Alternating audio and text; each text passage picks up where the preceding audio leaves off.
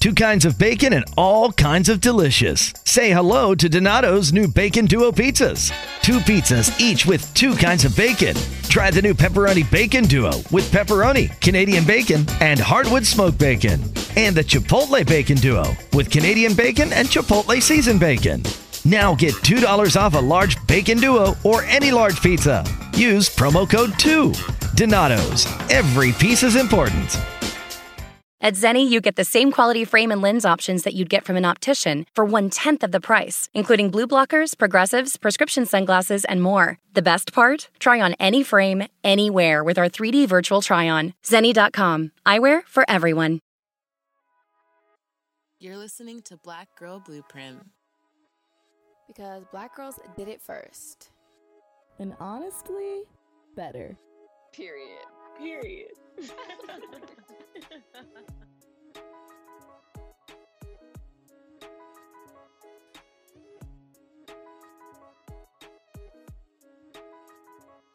Hi, everyone, and welcome to Black Girl Blueprint, your fave podcast for all the Gen Z Black Girl tea. My name's Lauren. And my name is McKeen, and thanks y'all for tuning into today's episode. We have a great and so needed conversation lined up. I feel like today we're just talking about practicing joy, and I feel like, you know, in these times, it can be so hard, and it's something that we all want to do, but it can be really difficult to think of how we're going to do it. So today we have a very special guest with us, Miss Manna Zell, and I'll let her introduce herself real quick. So Manna, why don't you tell the audience a little bit about you? For sure. Thank you for having me, guys. My name is Manna. I'm 22. I'm from Atlanta. What else? I graduated with my degree in journalism from Loyola. Thank you. Loyola Marymount in LA earlier this year. And right now I work in skincare and editorial. And yeah, that's basically me. We love that. To come through college grad, we love that for you. Yes. Here I am struggling with my classes right now, wishing that I was graduated, but it's okay. Amazing. We're so happy to have you. Like McKeen said, this conversation, I need it because it's been a week.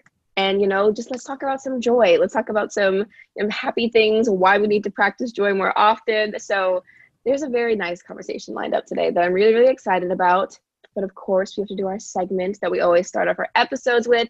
So McKeen, let's do the Read the Room. So what are we talking about today? Yes. So for anyone who might be new, Read the Room is the segment we start every episode off with.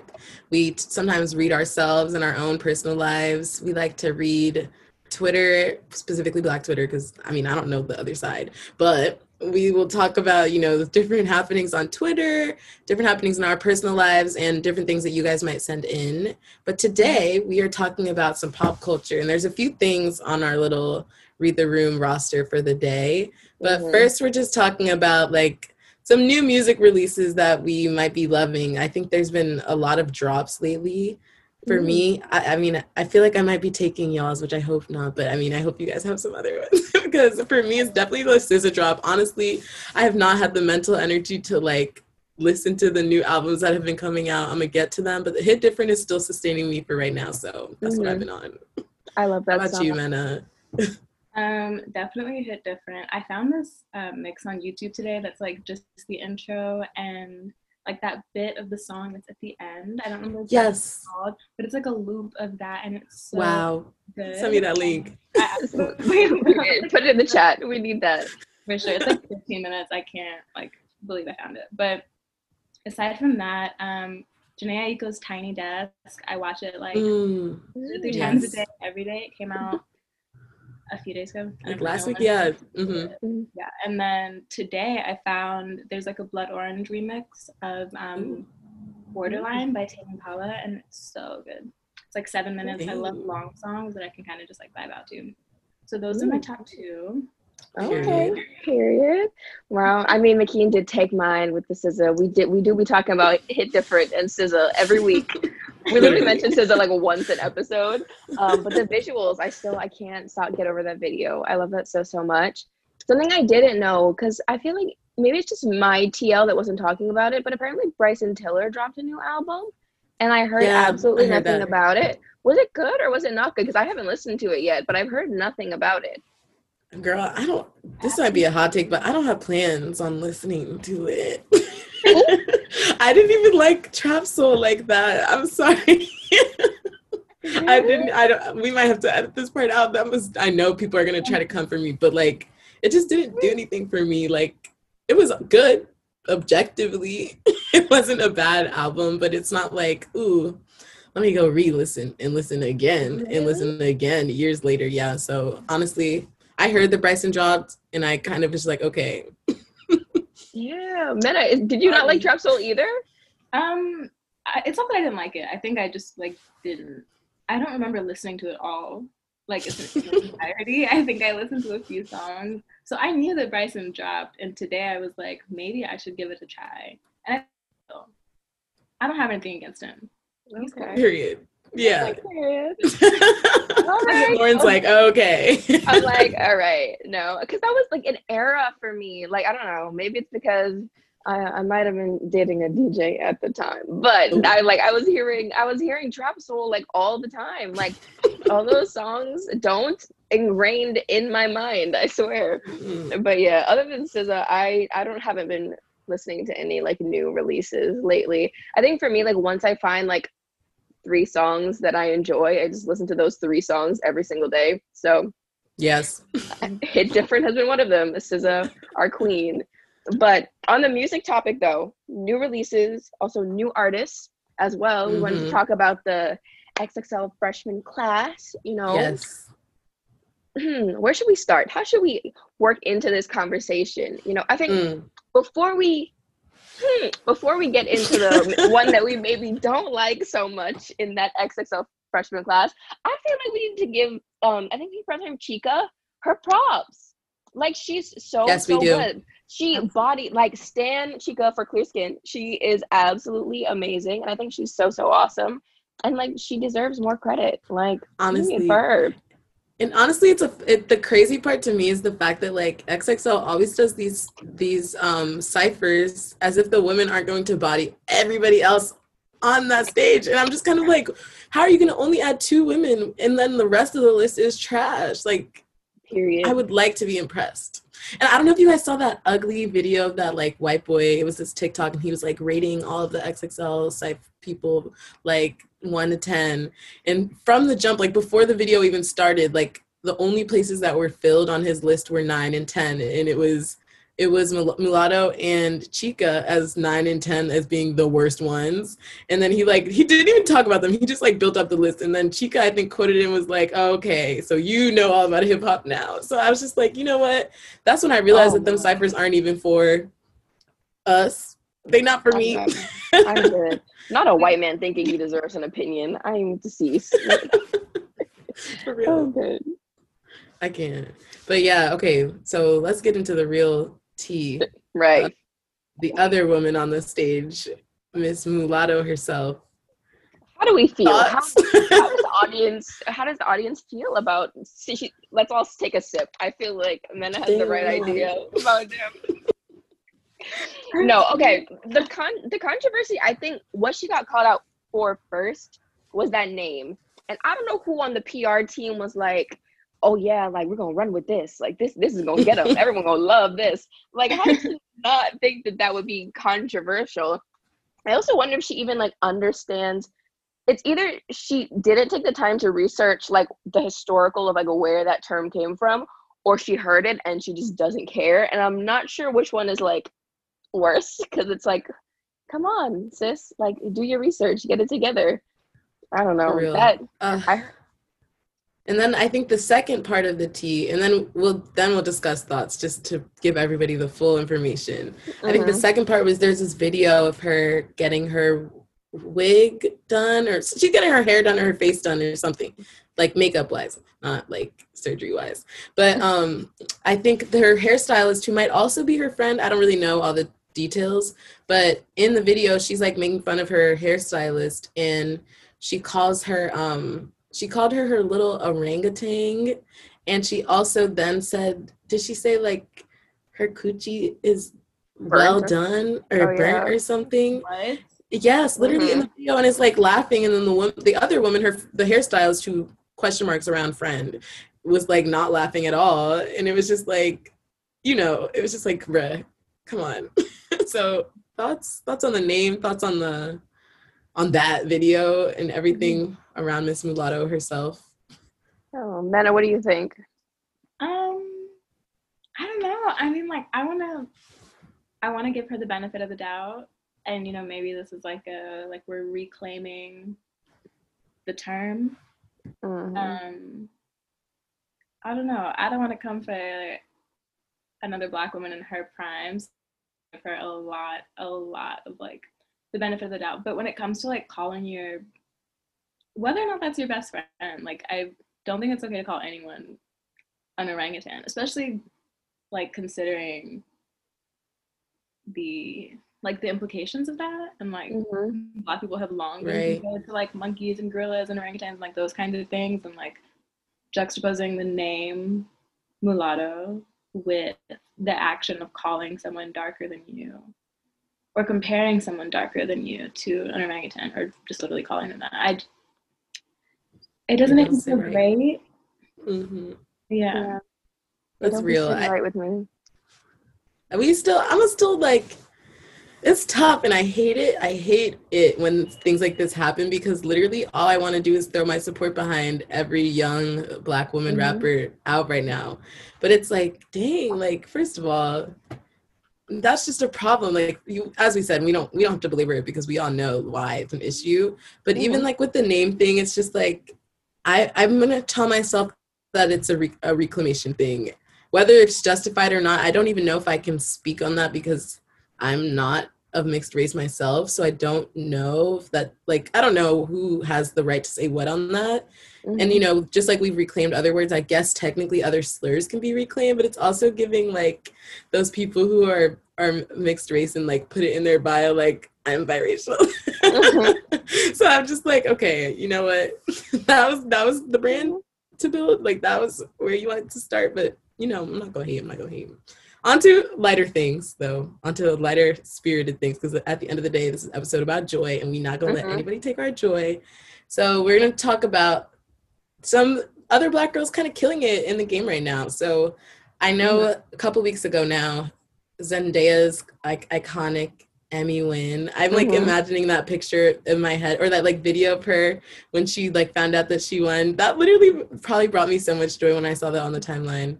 And also like Yara Shahidi being our new Tinkerbell, which is major. So those are some other pop culture things to definitely celebrate.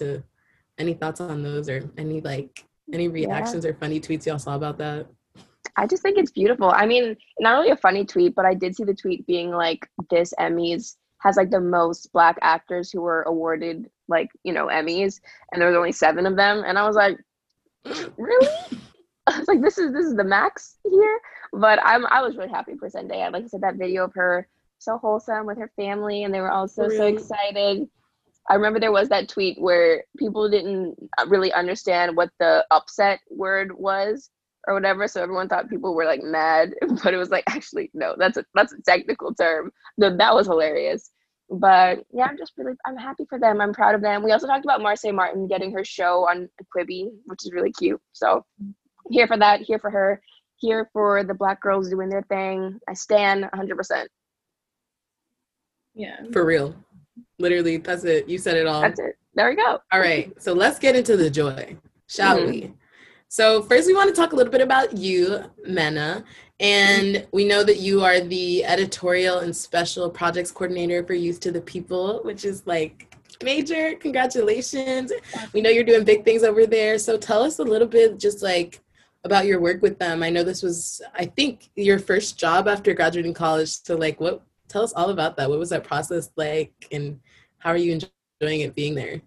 Yeah, so this is my first job out of college. First of all, I feel so blessed and so grateful to even like have a position period during this time, like, and let alone something that I love and something that I studied is just like the icing on the cake for me. So basically what I do is like coordinate stories around like skincare, culture, community, that kind of stuff. So yeah, I started interning at Youth to the People in January of this year, and then I don't know, something in my spirit was like, this is it. This is going to be your first job after graduation. So I just kind of like went with it. And then I got hired full-time in July. Yay. So, yeah. I'm glad. I'm so happy for you to have you. that job and to be doing something that you love straight out of college. I think, like you said, is a blessing. It's also just, I don't know, it makes my heart really full for you to have that like opportunity with the skincare. I mean, your skin is glowing, but this is a podcast that people can't see it. But For real. if I anybody's see gonna be it. writing about skincare, I want to hear it from you. So I love that for you.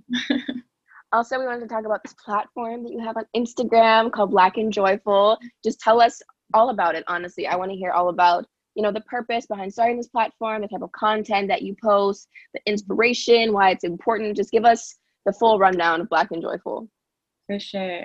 It's kind of a long story. Like, Black and Joyful wasn't always what it is now. First of all, it would literally be nothing without like the work of the creators and people that I repost. So it's really not about me. It's about like what everyone else does and just like the art and like joy and everything that other people are producing. So basically I grew up on Tumblr like from 2011. I think I was like 13, and that was like the longest like standing platform I've been on, really. And so Tumblr is like, I spent all my time like on there scrolling through all these beautiful images of people, but they were always white people, and if they were Black people, it was like few and far between. And I was like, oh my god, a Black person like doing something beautiful, you know? So it's partly inspired by like just always wanting to see more beautiful images of Black people, and just wanting to be able to curate that for myself and also for other people that are interested in seeing it. But it started out, so basically like my senior year of college, I was doing like online DJing for this radio station at my school. And right before, so I knew that I was going to do it like at the end of my junior year. And I was like, oh, it would be cool if I had an Instagram page where I could like share playlists and like share like mood boardy type things, because that's what the other DJs would do. So I made this page called Moods from Heaven. And it was called Moods from Heaven because Manna, and in the Bible, God sent manna from heaven to feed the Israelites. It's like this bread, like a heavenly bread in the Bible.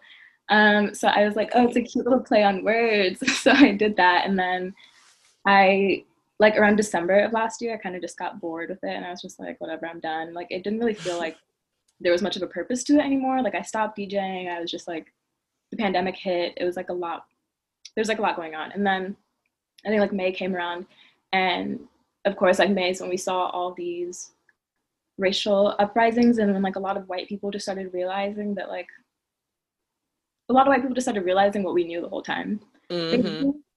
I think there was one day I was on Instagram and I was just like going through stories, and someone had reposted the video of George Floyd being murdered, and it was like the most gruesome thing I'd seen, and like to this day I can think about it at any given moment. Like, it was just so, like, I don't think there's ever an instance when we need to watch the life drain from someone's eyes. Like, it's just so horrible. And so it kind of got me thinking about like, George Floyd wasn't the first person that I'd seen murdered by a white person. Like, it's kind of just something that we have grown up attuned to. Like, we know what happens, and like we always see it. I think like even if you don't like visually see it, you see like the effects of it online. And I guess it kind of just got me thinking about like how awful it is that white people need to see it to wake up to it. And I kind of started thinking about like what does that do to us when we always have to see it and we always know it's there, but like we need video footage to plead to white people and like for white people to wake up. So I don't know. I kind of just, and this is also like around the same time that like Instagram activism was really flaring up. Like, everywhere I looked, there was a new graphic online, and I was kind of like, well, I already have this page, and like I already like doing this, so I might as well just make it a little bit more focused. Period.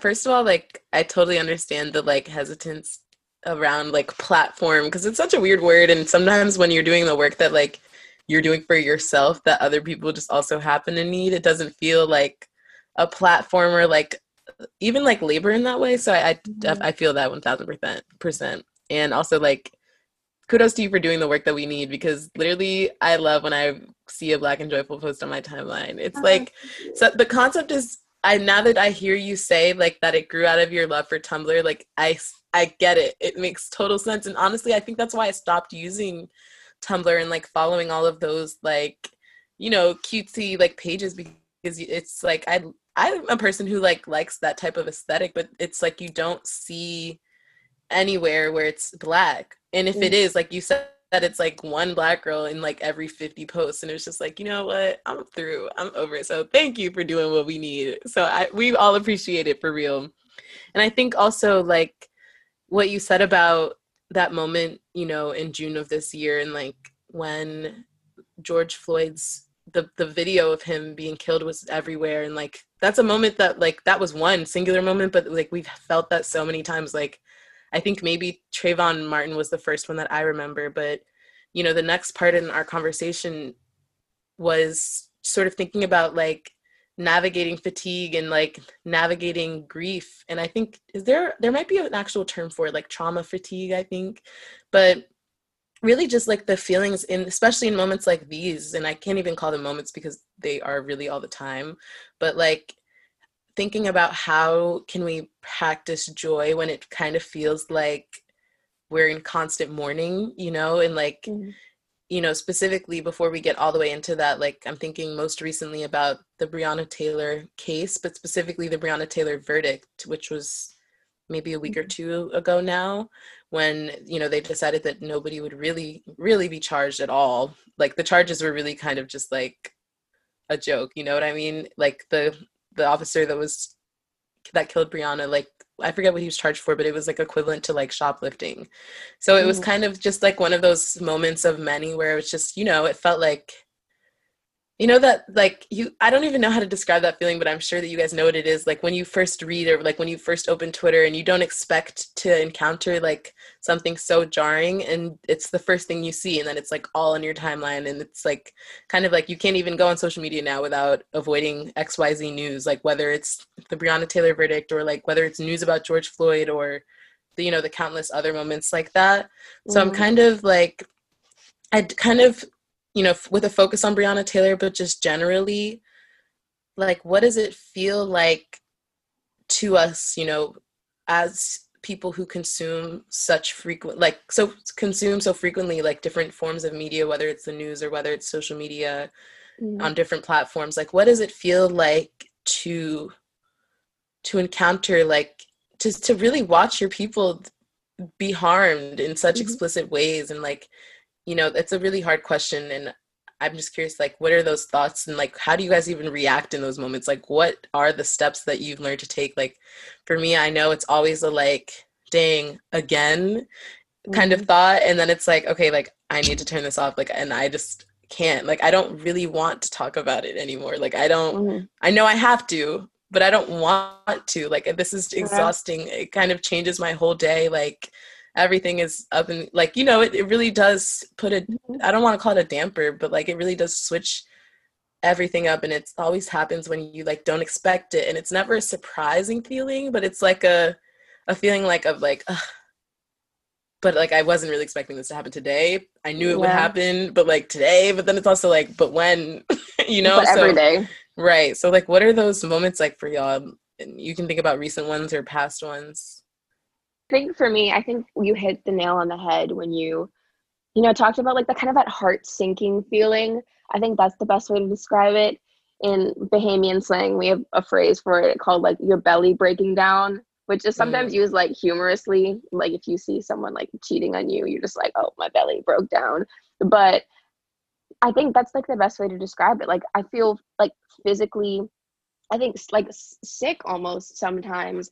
And it's like you see these images, and I think something else we wanted to talk about was like the influence of social media on this. But I think for me, you know, I keep thinking about how accessible social media makes this information. I think on one hand of the social media, it's like, okay, now we have like these videos and you can see these gruesome acts like taking place. Like you can't, you're so connected to it in the sense that like all of that is right there, like in your face. Like I think before social media, especially Twitter, was so, you know, poppin' and all over the place, like you would hear about these things on the news and you would read about it, but you didn't actually see the violence and you didn't actually see it. And I think that makes the trauma feel so much more painful in that way, to actually see that suffering taking place.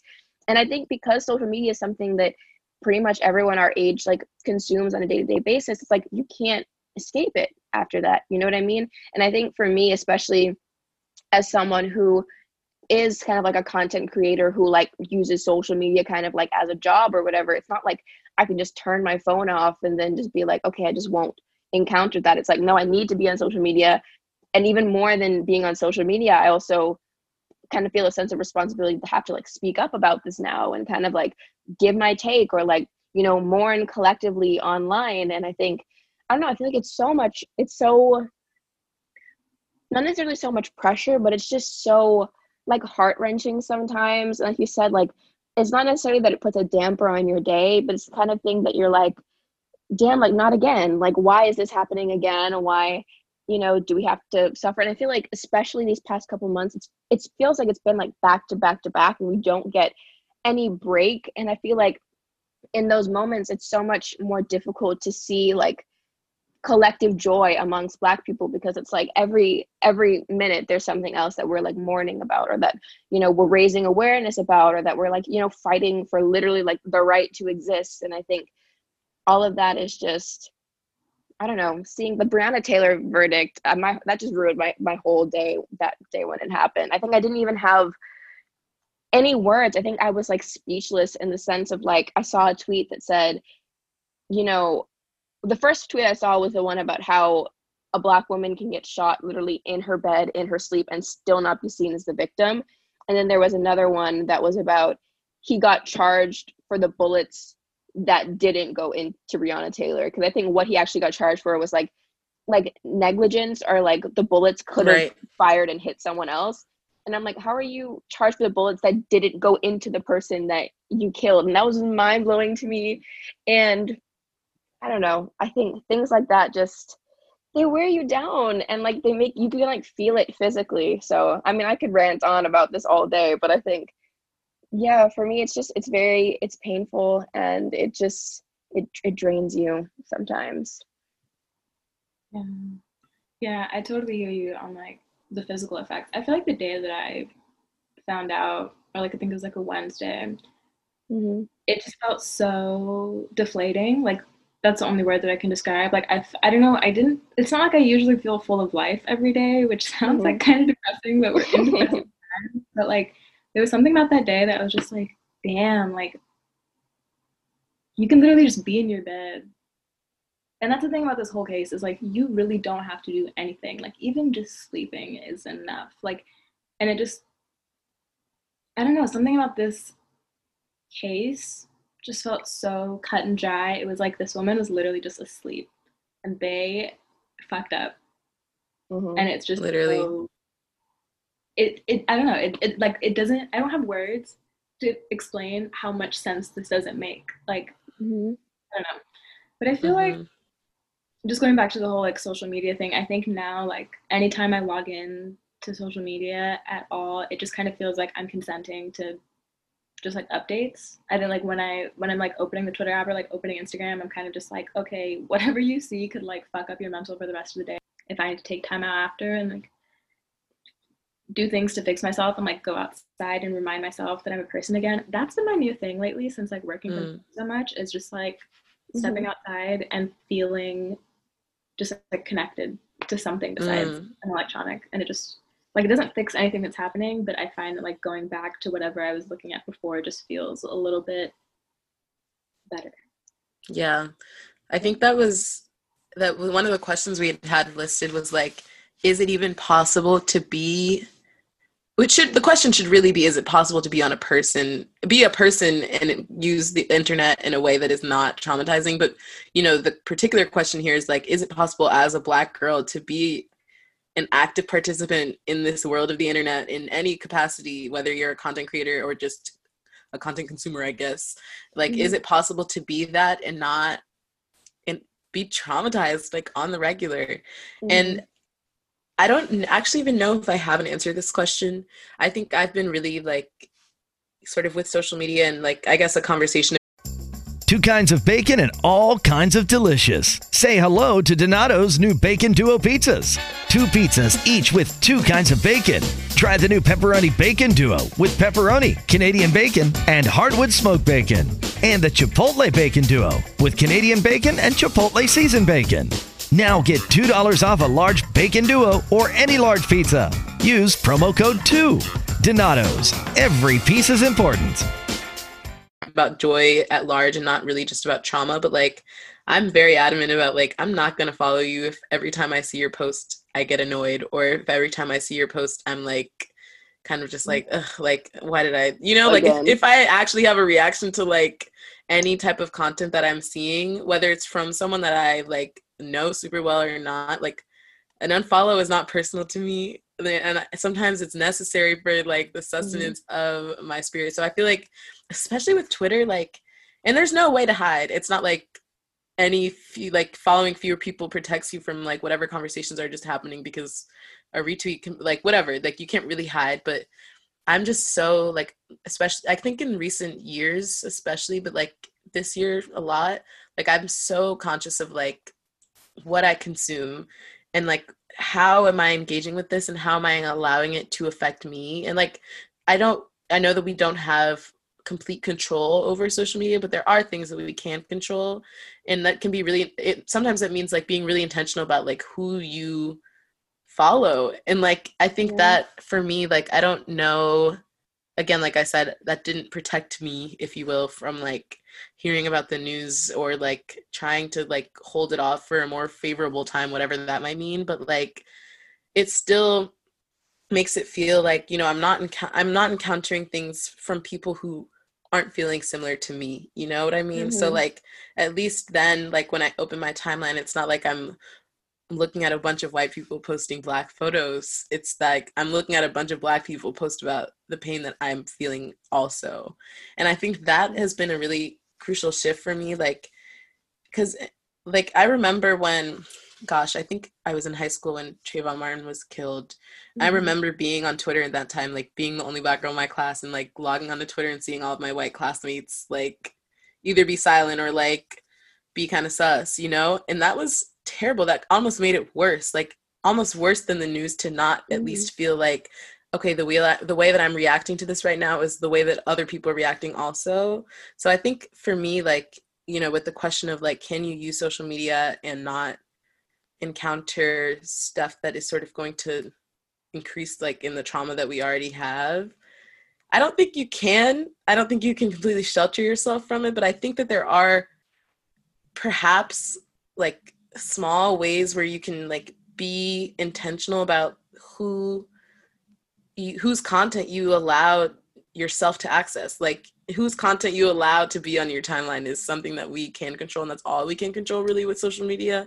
And it's either like, am I going to use it or not? But like knowing that I'm going to use it, like what can I do to sort of make it as pleasurable an experience for me as possible, So I guess that, I don't know about you, Lauren. I don't know what sort of techniques do you have, but I think definitely what you said about the unfollowing. I think, I'm the type of person, if I don't care about what you're posting, I will not follow you. Like you said, I feel like an unfollow doesn't have to be personal. But it's also like, if I don't like your content, why am I following you? But I think the last thing you said is something that I've definitely like thought about and felt, in terms of like, to what extent is what we see online a sort of like collective mourning, and in what way does that almost help, I guess, or can that be helpful? Because I'm thinking about, my timeline, I mostly follow Black people, and I feel like on one hand that makes me a lot more likely to encounter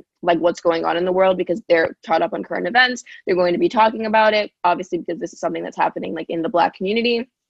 But on the flip side, I think if I had not been following those people, maybe I would have been less likely to maybe encounter that or have that all over my timeline. But then when I did see it, I wouldn't have those people to grieve collectively with me. So I think it's so difficult. And I was thinking about, as you were talking as well, because I feel like in some ways I get a sort of joy from social media, and it's the same place that I get so much trauma and pain. Like I keep thinking about, there was one day where I saw a story that literally had the Breonna Taylor verdict, and I was like, damn, like that's awful. And then like the next story I swiped to was like my sister posting a video of like my nephew walking for the first time, and I was like, how are these two things on the same like platform? Like one just completely made my heart sink, the other one completely made my heart full. And I'm like, in times like that, I think about, and the next thing that I wanted to actually talk about was like taking breaks from social media, and like you know, how to navigate that in general, because I'm thinking like, do I want to take a break from social media? And that, because like that's where like my friends are, like Twitter gives me all of like the trauma, but it also gives me all the jokes. Like Twitter's hilarious, and like I want to be like caught up on current events. I feel like it's, you want to know what's going on in the world, you want to know what's happening in pop culture. It's like sometimes it feels nice to be in the loop and to be updated, but at the same time, like Manna was saying, like you're kind of consenting that like something here might like really mess up your day. So I don't know. I wanted to have a conversation about like taking breaks from social media, and also kind of center that around like kind of the guilt that can kind of come with that. Because I think for me, there are some days where like something awful will happen and like I don't like have the space to like process it in that moment. And then I feel guilty because it's like, I have a platform, like I should be talking about this, or even if I didn't have a platform, like I should be speaking up, I should be like showing solidarity, I should be like talking about this. But like, how do you navigate wanting to like stay informed and also like be a part of like the movement, but also trying to like put your mental health first? Like I feel like that's like the golden question of like, how do you do that? And I think, I don't know, there's so much fatigue there as well, because sometimes I'm like, I don't know, like I want to talk about this, I want to be there, but it's like I need to take care of myself, and I should not feel guilty about that, but sometimes I do. And I don't know, I wanted to know what you guys' thoughts are on that. What immediately comes to mind, I'm just gonna be like a little bit cheesy for a second. I'm almost positive McKean had something to do with this, but I saw a post on Elaine Welteroth's Instagram and Twitter, and it was about how like anyone if you don't help yourself first. I think it was like something her mom, Miss Deborah, said. It was her like, mom. Yeah. I just think that's so true, and that's something that my mom has like said to me as well. And it's just kind of like, to me, I think everyone has like a place in, I'm gonna call it like, I don't know, I feel like everyone has like a place in the revolution, right? Like there's not everyone can be doing the same thing, or else you can't like function. So I was raised quite religiously, and like one of the like concepts is like the body of Christ, and how like everyone fulfills like a different purpose, and like everyone can't be the leg, because then who's going to be the arm, you know? And like everyone can't be the fingers, because then who's going to be the ears? So it's just kind of like everyone has their own purpose and like their own, you know, like their own spot. But what gets me is when white people do their, or did, because I feel like this is all in the past, like I feel like all their like Instagram activism really is past, but like there was this time where people would like repost stuff on their stories, and then they'd be like, oh, I'm fatigued, I'm so tired, like I've done my activism work and I'm really just so burnt.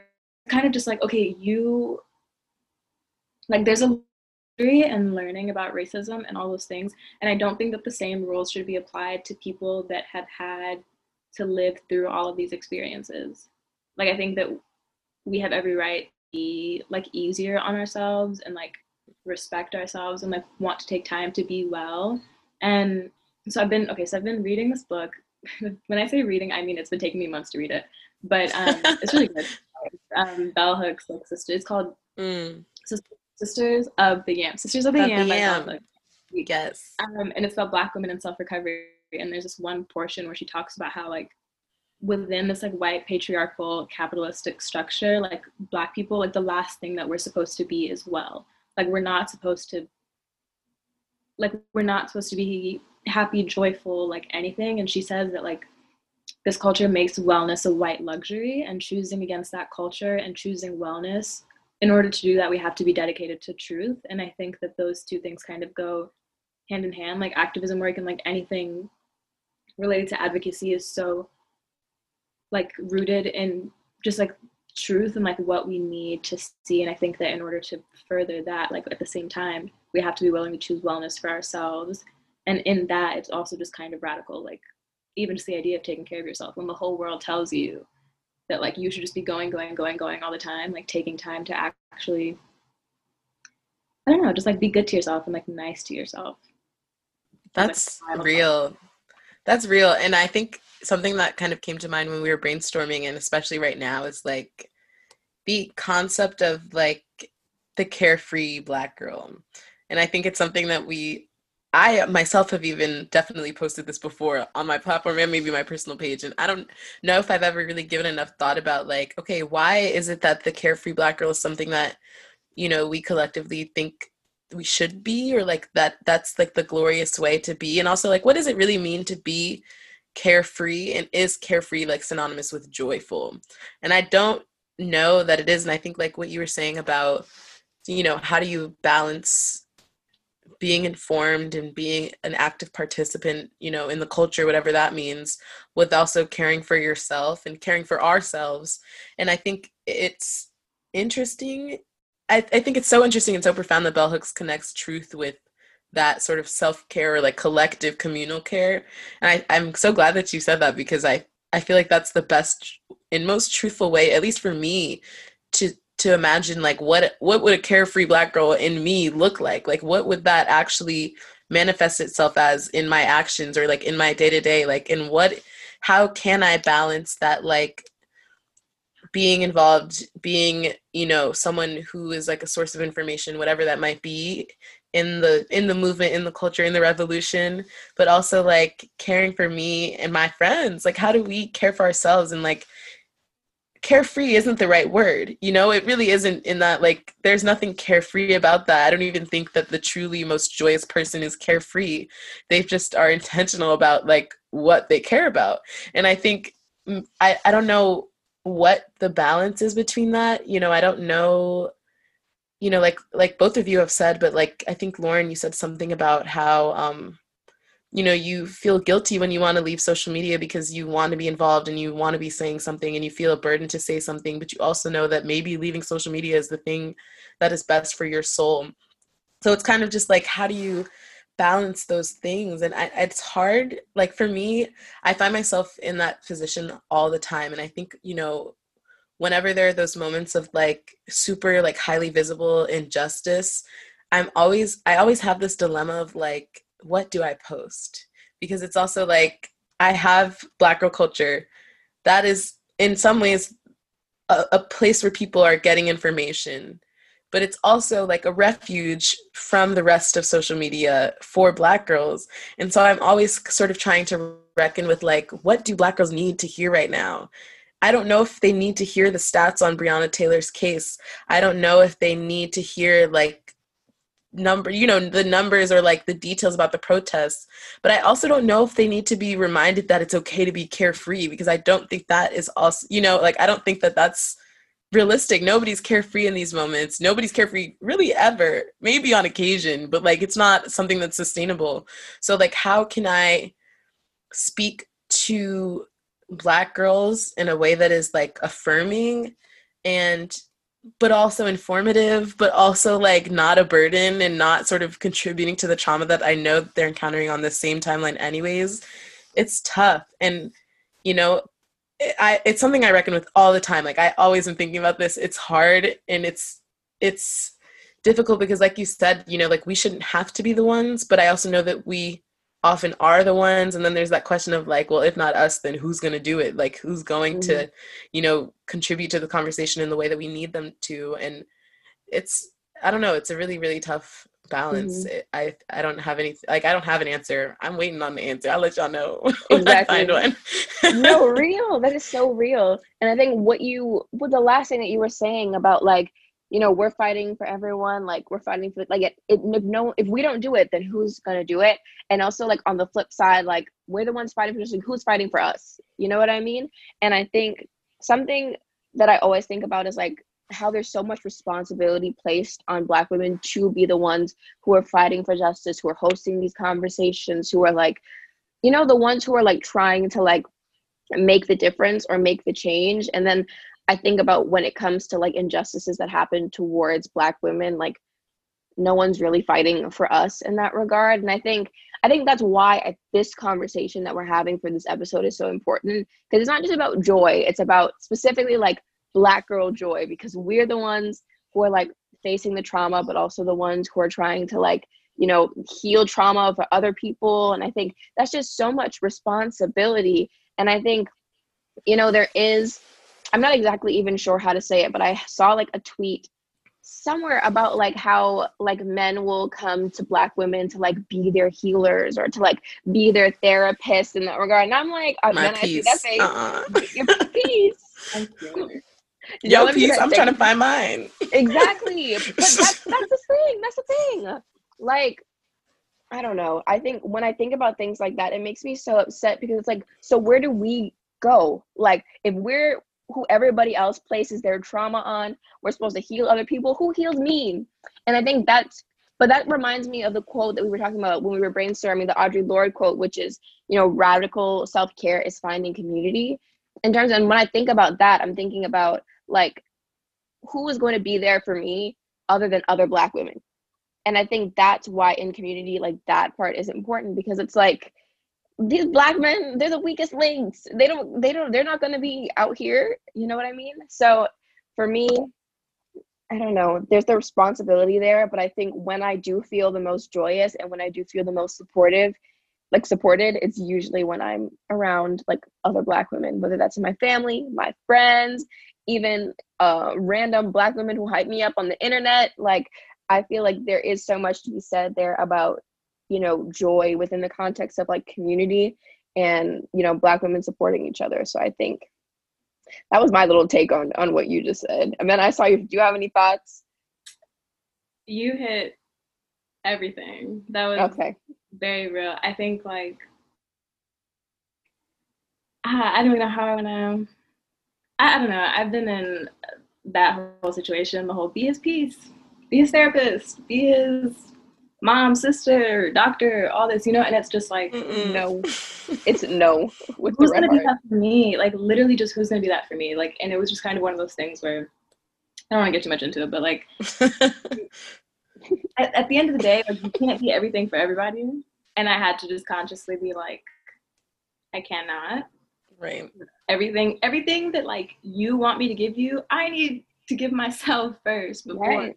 Not even like me wanting someone to give it to me, but like I can't be your therapist because I need a therapist. You know what I mean? Like it's just like that simple. So I think, I don't know, a lot of like joy for me has come from just like actively choosing myself and not feeling bad for it at the end of the day. I'm so used to making decisions based off of like, well, what's going to be good for this person, or like what's ideal for that person. And at some point I kind of had to be like, okay, well, what's going to be good for you? Because at the end of the day, like the only person that you're really responsible for is yourself. Like I don't have kids. I don't have responsibility to anybody. Like it's just kind of right. Me, myself, and I. It's just me, myself, and I. Literally. I think in the end. Yes. Sorry. I think that's a beautiful way as we like kind of get close to the close of the episode to really just think about like, what do I do what do we do to bring ourselves joy? And like, what does that mean? And I think, what you said earlier, Lauren, about like, I really am most joyous when I'm with Black women. Even like, I'm thinking of so many moments, like when I'm in public and I see a Black girl that just like her edges are laid or like something, her fit is on 10 and it's just those moments where like, I don't know you, you don't know me, we're never going to see each other again, but we're going to compliment each other and I'm going to feel better than I've ever felt because a Black girl just complimented me. Like, and I was watching, what's her name? I was watching Amanda Seales' comedy special on, I think it's on HBO, 10 out of 10 recommend. But she said, she had one moment where she was just like, Black girls compliment each other like in a way that nobody else does. And they like, don't really say anything. They just will be like, okay, hair, or like, okay, polka dots, or like, we're just going to call out the thing that we like and you gonna know what it means. And I feel like, honestly, those are the best moments. Like whether it's my friends, whether it's like the women in my family that I'm with, whether it's like random people, like when the Black girls just find each other at the function, like all of those spaces are just like the most affirming because it's like, I know what we all had to do to get here, whether it's just like struggle about what I'm going to put on or like gas ourselves up to get here, like whatever it is, like literally and figuratively, I know what it took for us to have these moments of joy. And that's why they're so like precious. And I hold them like, I think of them highly because I think they need to be thought of in that way. And they're so rare. And so, it's just a beautiful thing when Black people are enjoyed together. And I love those moments. So I feel like yeah, things that I do to bring me joy. Obviously, it's been a minute since I've been in a group of anybody, but especially Black women. So that's not a current thing, but definitely those, like, even, when I'm on campus going to BOSS, which is like Barnard's Black Girl Group Organization, like those are the spaces that I'm just like, it's like an exhale and a hug, and it's just like, this is this is all I needed to be joyful, you know what I mean? But I guess sort of like now that I've had to think about how to generate joy on my own while in quarantine, like it's been a lot harder to rely on anything external in these times, and like it really has been like, what do I need to bring joy to myself? I don't even know. And like you said, Manna, I think it's really important for me, like, to just step outside. Like sometimes I'll just go stand in my yard. I forget where I read this, but I heard that like if you stand like barefoot on the ground outside for like a minute, it's just like will make you feel better. And then I tried it because I was like, I like to be barefoot anyways. Like I hate stuff. So I was like, I'm just gonna try it. I'm just gonna go stand in the grass and we're just gonna see what happens. And honestly, I've been doing it a few times, like not, I won't say every day. It's still hard for me to have everyday habits, but pretty often I've been going and like just standing in my backyard barefoot in the grass, no phone, no like goal, no like nothing I have to do, but like I'm literally just gonna stand here. I feel like, did y'all ever see that Timothy Green movie? I feel like Timothy Green out here barefoot in the grass, but like I feel connected to the world, like, and I feel like I'm where I'm supposed to be. And I feel like it's those moments of like being grounded, especially when I use social media for like a whole day and it'll just be like constant, inflow of information, constant reminders of things. And I think it's finding those ways to be like, this is where I'm supposed to be. This is however I feel in these moments are valid. And like, I'm not supposed to be doing anything else. I'm not supposed to be doing anything else, but this is like those are, I don't know if that counts as joy, but those are my most sort of content moments, if you will. So how about, I forget who just spoke before me, but I think Lauren, maybe it's your turn. I'll go. No, we've talked about, I love the fact that we end our episodes with like the what's bringing us joy. I feel like that's always, I guess, the highlight of the episode, like at the end, to just, bring it all together. But I think some of the things that I've mentioned over the past couple episodes, just definitely the sun, like what you were saying about being outside. When it gets cold out here in New York, y'all better pray for me, because right now I'm relying on that sun. I just go by the window, I just photosynthesize like a little bit, and I just like let that recharge me for the rest of the day. But yeah, I've been listening to like more music lately. I think like I said, the 3 songs that I find that I really, really enjoy, I just play those on repeat, but they make me happy. I've started to get into cooking. I think basically these are all just like random little habits, but I think what they all boil down to is just me taking more time for myself. So if that's just like maybe getting up a little bit earlier so I can make myself like a breakfast, like McKean was saying in our like first ever episode about like that time for the skincare routine, I'm doing that now. Like I'm making time for myself. So I think proud of you. Thank you. My skincare routine was tragic before McKean saved me. But yeah, it's really about those moments where I just, like you said, like you're not thinking about like that you should be doing something else in those moments. And that moment's just like being in the moment and doing something that brings you joy. So I think that's when I feel most joyful, is when I'm taking time for myself and taking better care of myself, because I do have a tendency to not take good care of myself. So if that's a good nap at like 3 p.m. on a Wednesday afternoon, I'm going to take that nap and I'm going to feel rejuvenated. I'm going to feel great after I take it. So yes, it's what you deserve. Thank you, Queen. Okay, well, as we close out for this episode, I feel good. It was a dark moment. I was like, shoot, I hope this joy episode don't become something like that could bring people pain, but I feel like we didn't do that. we brought it together in the end. Yes. So since we already covered like our normal closing question of like what's bringing us joy, we thought today we will just talk about like, some optimism, bring some optimism into the game. Like, what are some things we're excited about in our personal lives, whether it's like something you might have going on next week, or like maybe it's like 6 months from now, but you're still looking forward to it. Like, what are you excited about for you? Anyone? I'll go first. Maybe I'll go first. Shoot, okay. I was hoping one of y'all would go first. For me, well, low key, like a small thing. Next week, me and my family are supposed to go apple picking, so I'm very excited about that because I love fall and like all things outside. So, well, not all things. I don't like bugs, but I do like apple picking, and I'm like, looking forward to that. But I guess like maybe a little bit more major. Actually, no, I'm gonna leave it right there. Apple picking is the thing I'm most excited about. Okay. If I think of something else, I'll come back. Period.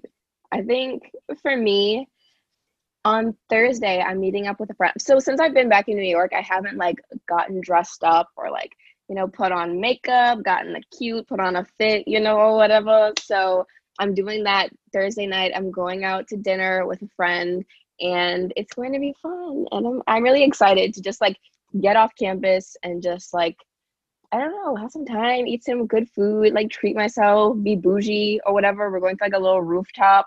I'm like, wow, I invented luxury. Like, look at me. For real. So I'm just, I love that for me. So that's what I'm looking forward to this week. Manna, how about you? What am I looking forward to this week?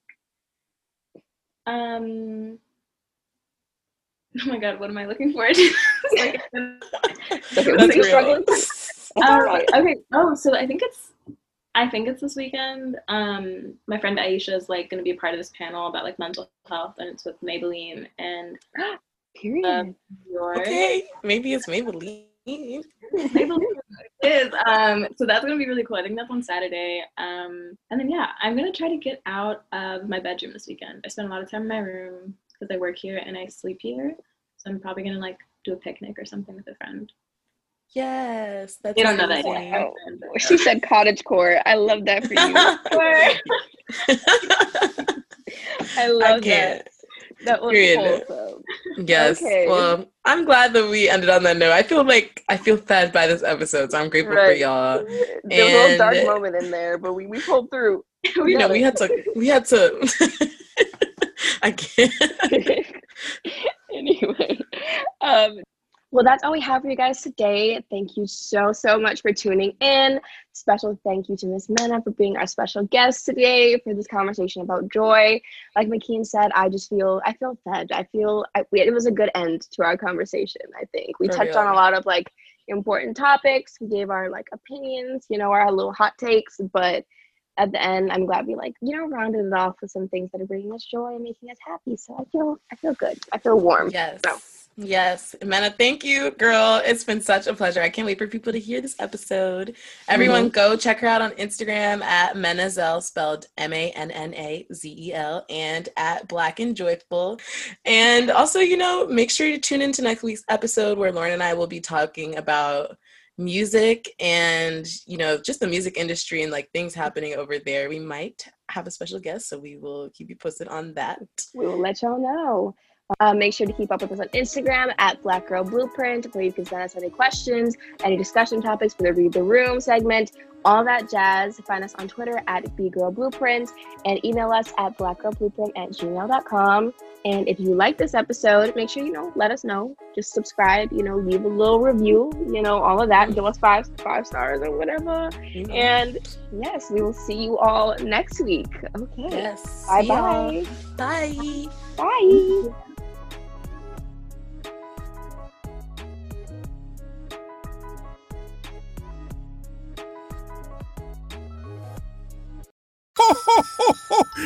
As different as everything seems this holiday season, one thing still holds true year after year. Everybody loves holiday scratch-offs from the Ohio Lottery. And with tickets available from $1 to $20, they're the perfect gift for anyone on your list 18 years or older. So, stay safe this year and play it safe with your gift giving. Give scratch-offs from the Ohio Lottery! Lottery players are subject to Ohio laws and commission regulations. Please play responsibly. Donato's just didn't add bacon to their pizzas. They added bacon to their bacon. Canadian bacon and hardwood smoked bacon. Or Canadian bacon and Chipotle seasoned bacon. Get $2 off a large bacon duo or any large pizza. Use promo code 2. Donato's. Every piece is important.